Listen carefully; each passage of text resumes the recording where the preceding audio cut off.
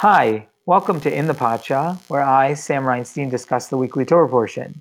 Each week, I bring on a different educator who bring out in their own insight. I'm the rabbi at Congregation Kol Israel in Brooklyn, and I've come to notice there is a lack of Torah that is both high level and accessible. This podcast is an effort to begin to fill that gap. Why is this week at In the Pacha different than all other weeks? When you have somebody named Manish Tana, of course. Hi, how you doing? I'm doing all right. What's going on? So for people that don't know what Manishtana is, do you mind introducing yourself and what I'm talking about here?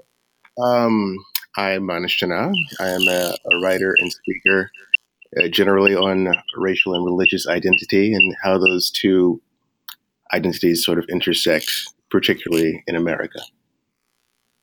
Cool. Any I'll just ask a specific any specific concept that seems to come up a lot, or anything any moment that happened even recently, let's say, um, that you'd want to share. Oh, Or, that's just a day in my life, I suppose. got it. Okay. Oh, just like just like living sometimes can bring It's just inherently. why. Right. I guess that's sometimes something you don't realize quite as much when you're not living that experience. So it's hard to know. It's a weird question sometimes I get. Okay. What is it like being, someone black and Jewish or Jewish and black? Where it's like, that's just like my day. I wake up and I'm there. It's like asking somebody, well, how is it like living with skin? It's like, I don't know. Yeah. Right. Got it. Okay. I won't ask that question again. um, the format of so you should check out Manish Shana. I assume people just Google Manish Shana and they'll That's, find that. you'll Yeah. find me. I'm on Facebook. I'm on Twitter. I'm on Cool. Instagram and www.manishchana.net. I'm all there. Nice. .net. Okay. Um, so we're going to continue with the format we normally continue with. So I'm going to try and do a summary of the parsha within 30 seconds. I will probably fail as usual, and then we'll each share a bit of Torah. All right. Okay. So at the beginning of this week's parsha, Parshat Chukat, I didn't say that. We learn about a chok, usually understood as an unexplainable rule of the ashes of the red cow that undoes impurity. Then Miriam and Aaron both pass away. The Jews complain about water. Moshe encounters a rock where something goes wrong, but still water comes out after he hits it. But Moshe is banned from entering Eretz Yisrael, the land of Israel. Amalek attacks, but the Jews win. They complain about food regardless, and serpents attack them. Moshe fashions a copper serpent, which leads the Jews to repent, and the attack ends. They ask the giants, Sikon and Og, if they can pass through their lands, who don't allow them to, but the Jews win their lands in a war. Okay. Wow. You did it. You did it. Yeah. Cool. Awesome. This was kind of easier because it's a bunch of little things. So we're only going to be able to touch two of them. But there's, the red cow, the Miriam and Aaron, the hitting the rock, Amalek. There's all these different things, so it goes pretty quick. Korach was harder because it's like one story, so there's so many details. Yeah. Yeah. But anyways, so I'd love to hear what you're thinking about when you were reading Parsha Chukat. Well, there's this one thing that, I sort of have wondered. Because this is, the parsha where, Moshe and Aaron like get sentenced to sort of die in the desert. Right. They had Shlach a couple of weeks ago, and so the rest of the generation has already been, condemned to death. And we find out later that, Moshe and Aaron are meant to be the leaders of this generation. And so they sort of have to die in the desert so that, at the end of the days, at the resurrection, the rest of the generation gets resurrected with them and get taken into the land. So Moshe and Aaron sort of have to be there. Like the Midrash, Interesting. this kind of is this sort of parable of, there's some pennies that someone drops in the dark and he can't find them. So he throws down some gold coins and tells somebody, oh, I lost some gold. So everyone rushes over with light. Because if you might drop some pennies, no one would care. Right. Moshe and Aharon are sort of the gold coins in this scenario, and the rest of the people are like sort of the pennies. Um, and all the men of the generation die out, so Moshe and Aharon have to be there to like lead the men out. But the women, they didn't partake in like the spies, like they haven't in any other like uprising. And so it led me to sort of ask, why does Miriam die? Hmm.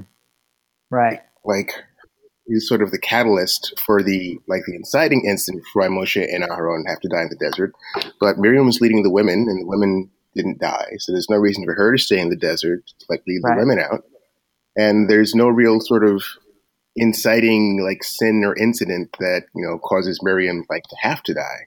Right. And the only thing she kind of does wrong in Parsha Baloscha, when she says something bad about Moshe, she gets punished for it, and that's seems to be clearly over. Right. Exactly. There's nothing else that she does wrong. And it's sort of weird, like even where like the pasuk that she dies in, it's just Vayvo b'nei Israel kol hadam mitbartzin b'chodesh harishon v'yeshev ha'am b'kadesh tamat sham Miriam v'tikaveh sham. Like they entered the wilderness of Zin, they abode in Kadesh, and then Miriam dies, was buried there. It's like really sort of like blasé. Right. It's just like all of a sudden. Yeah, and it's like sort of like just it's very amorphous and really weird and ambiguous. But then it sort of leads to like a different question, like why? Like everyone's been destined to like die in the desert now because of the sin of the spies. But then the question that Oznaim Latorah has actually is why were like the spies and Korach, why were those rebellions able to like get so much traction where nothing else did before really? Right. Like no other rebellion was as widespread. Like the complainers were in it one spot, and the Mana people were in one spot, and the meat and the water. They were at least sort of self-contained bubbles, but these sort of swept through the entire camp. And his answer is actually from Bahalotecha, because in every other sort of uprising, Moshe had sort of this buffer zone of the women of Bnei Israel. So they didn't join in the Chet Egel. They didn't question his leadership when the men were complaining about like the manna and no meat and things like that. But with Miriam sort of revealing that Moshe had separated from his wife and they didn't have like a normal marital life, that's when the women sort of stepped back saying, no, we don't want our husbands to sort of mimic that. And so he loses this sort of first line of defense that was always there, which was the women. So the next uprising that comes, Korach sweeps through. No, the next one that comes up is Shabbat, actually. Yeah, the Meraglim would just sweep straight through because there's no more like line of defense. And then Korach after that also just goes straight through. And that's sort of Miriam's fault because she removes that barrier of protection. Oh. And so it seems kind of unfair for Miriam to be able to go into the land when she's sort of the catalyst why everyone else can't. And I feel like it's sort of hinted at in the pasuk that she dies, because she dies once they hit Midbar Tzin. And Midbar Tzin pretty much only ever shows up in Tanakh as the place where the Meraglim left. And so it seems like that sort of parallel hinting where it's not her fault that, the Meraglim happened, but she kind of, incited it. And so it's sort of hinted at, well, they came to Midbar Tzin and Miriam died. And that's all it says, but there's like more to like look into there. So to me, that feels like why Miriam dies at this point in the place that she does for seemingly no reason. I mean, I think that's a really fascinating idea, just because the other than Miriam, right, the women in these stories are very like hidden. Essentially, they're not in these stories, but seeing them as a unit being almost like the way you're presenting it, like more integral to the how the community stays together. I mean, it's like a more classic gender role thing, but like them keeping the households like stable and not rebelling and like kind of keeping them on the straight and narrow. I mean, feels very true to my own, like how I grew up. Oh, definitely. But yeah, it feels very true to most Jewish women I know. It's like having a Jewish But mother. yeah, exactly right. Um, but like I think that's really fascinating to kind of see that in the text itself, because it's somewhat of a lived experience that I see nowadays, and interesting that once Miriam kind of puts a crack in that, then The whole thing sort of falls the apart. whole thing kind of crumbles. Hmm, that's really interesting.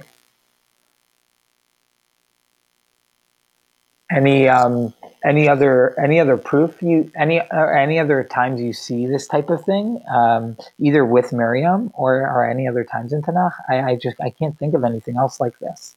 I Um, The only other thing maybe that's like that is on Ben Pellet's wife and Korach, where right. the Oh, reason why really good. Yeah, you know he doesn't get sucked in with the rest of Korach and everyone else.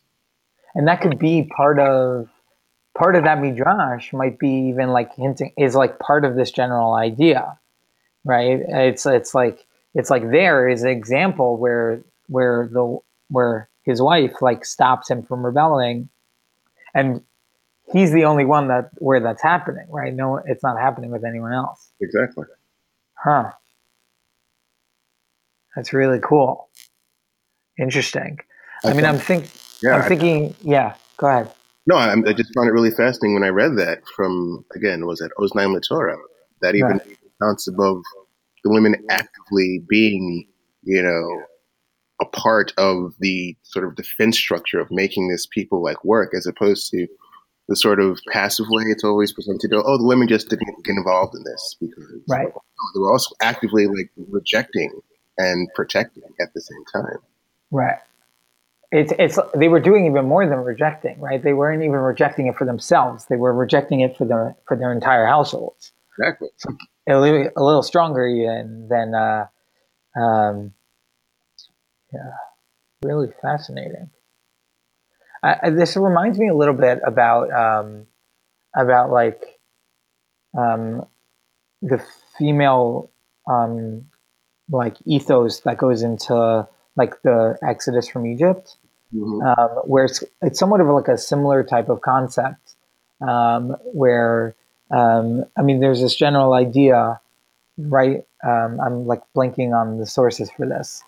Maybe you can help me. But there's this general idea that it was the women that tried to keep the men like able to keep on working and keep their hopes up and keep them Yeah, be able to like continue on in like the super dark place in Egypt when they're slaves. and they would dress And up, and like that's why the Kior is made up of like their copper mirrors because they're right, using them to like beautify themselves, like keep the right, spirit of everybody. right. There you go. Right, right. That's the Rashi that he's quoting a midrash. Exactly. Right. That that they were in its essence like without their input, they kind of keep the family unit together. Hmm. Uh, Interesting. Cool. I know it was amazing when I read it. I like my theory though. I because I've never seen it ever addressed why Miriam dies. It's just Right. like accept this fact and just people move on from that. Like, but why? It just doesn't seem to have any like rhyme or reason to the reasons why people are dying. Right.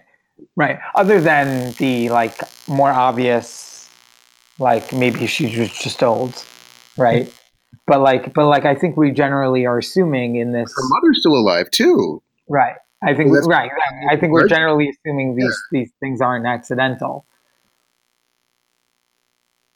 One of his arguments when he's trying to get out of dying in the desert is like, what about my mother? She's going to like lose all three of her children. So Yochevet's still alive, and she. Right.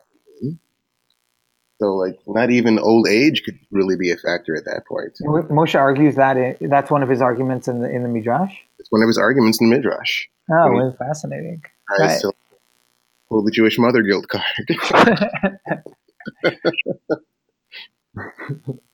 Right. It's like right losing two kids already. And if Yocheved's right, it's a good point, right? If Yocheved isn't, if Miriam's mother isn't ready to die, then why would she be? Exactly. Yeah. Cool. What like major idea you think you take out of this concept? Um, really, I feel like it's a responsibility. Um, and I mean, you can only really have control over your actions, not their outcomes, but to maybe try to anticipate, your outcomes and be intentional in the things that you say or do, even however well-meaning. Like Yeah. when even in Baha'u'llah itself, when Miriam was saying that she wasn't trying to harm Moshe, and she definitely wasn't foreseeing like an entire nation spending the next 38 years burying themselves every year. But I'm sure she's of like a different level, and so that's a different outcome. But even like on our own lives, I think to be more mindful of what what and who we possibly have influence over, and the Right. environment that we're there for. We're there for a reason to influence. That's why we're anywhere that we ever are, and so to use that wisely. Hmm. Right. I mean, I would stop like like I wouldn't blame Miriam. Like I don't think it's fair to go as Right. far to like blame Miriam for Korach because obviously it's Korach's fault, right? It's those 250 people. It's the Meraglim's fault for what they're doing. But having that influence, right? I think there are so many studies on the idea of how much like your good or bad attitude affects the people around you, Exactly. and especially if you're one of these leaders of the people, right? That can have a huge influence, but even smaller, Even like around your office, right? you have influence. Your group of friends in your neighborhood, your shul. Right. Hmm. Fascinating. Okay, thank you. Thank you. Yeah. So I'm going to move on to something related somewhat, but a little different. Sure. What I wanted to focus on is essentially what happens right after that.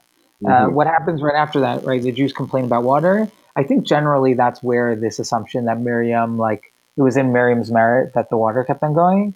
But Moshe then encounters a rock and something goes wrong. And at the end of this story, Moshe encounters a rock. He gets mad at the people. He hits the rock. Water comes out. And at the end, as you already said, God says to Moshe and Aaron, Yan lo hamantem bi. This is in chapter 20, verse 12.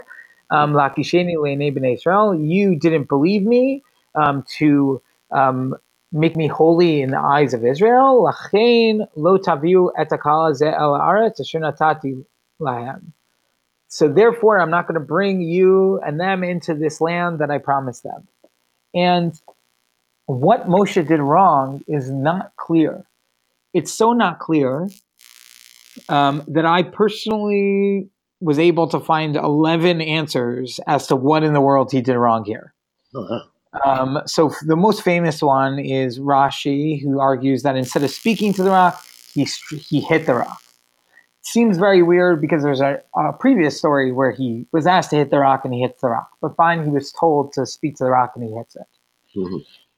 Um, Ibn Ezra says that Moshe lost his concentration and closeness to God, and he tried to speak to the rock, and it was because he lost his concentration and focused on Bnei Israel's complaining. Therefore, he was punished.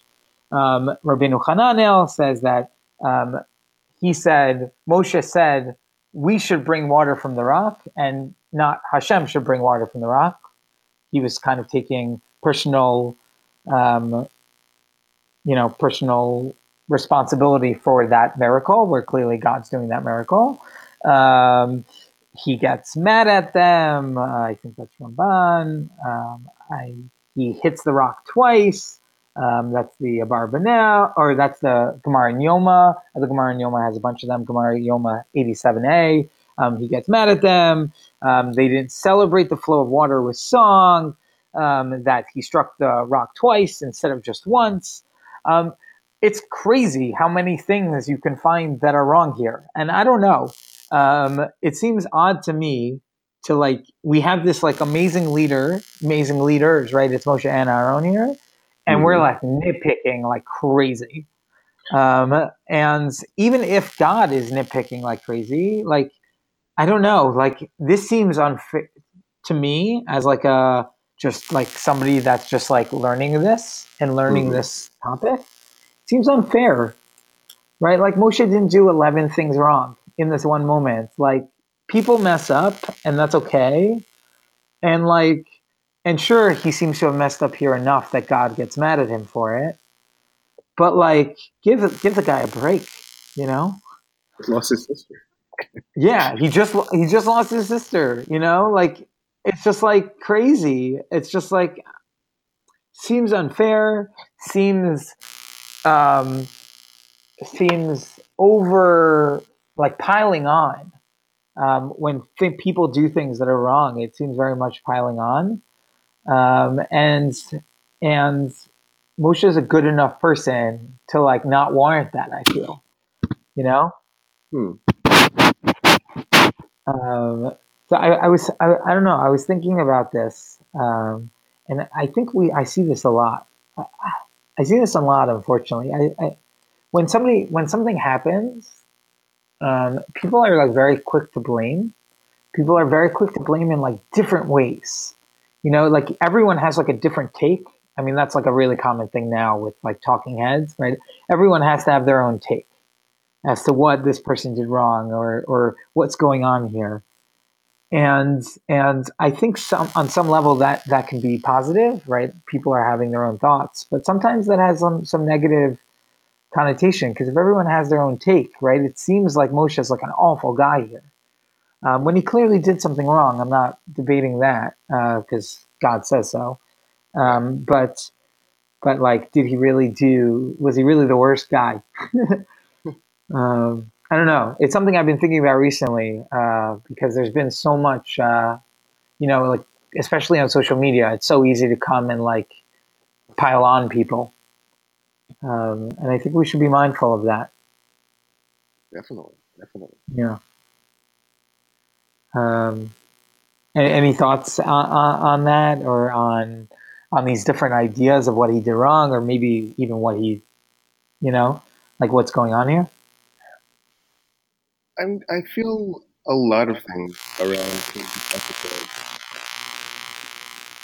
and for me, it's sort of interesting seeing how Moshe sort of interacts in his own family and his different reactions to things. Hmm. Because, like I said before, he just lost his sister, so he's Right.